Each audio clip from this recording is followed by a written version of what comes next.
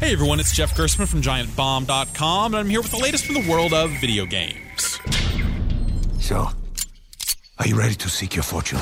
One of Sony's marquee franchises is set to return as we near release day for Uncharted 4, A Thief's End for the PlayStation 4. This next chapter of Nathan Drake's archaeological adventures is said to be his last, though I wouldn't be shocked to see them find some new ways to keep the Uncharted franchise running. The game largely relies on the same mix of action, swashbuckling, and climbing that have made up the previous games in the series, with big set pieces and plenty of explosive moments. Uncharted 4 really benefits from the move to newer hardware, resulting in fantastic graphics. Yes, this Uncharted contains all the same pieces that have been in every other one, but each one of those pieces is simply done better than they've done it before. The multiplayer end of Uncharted has always been pretty forgettable, but the campaign and story have been the things that have driven the franchise's popularity. With that in mind, our reviewer enjoyed it a great deal, scoring it a full 5 out of 5. For more news and reviews from the world of video games, find me at GiantBomb.com.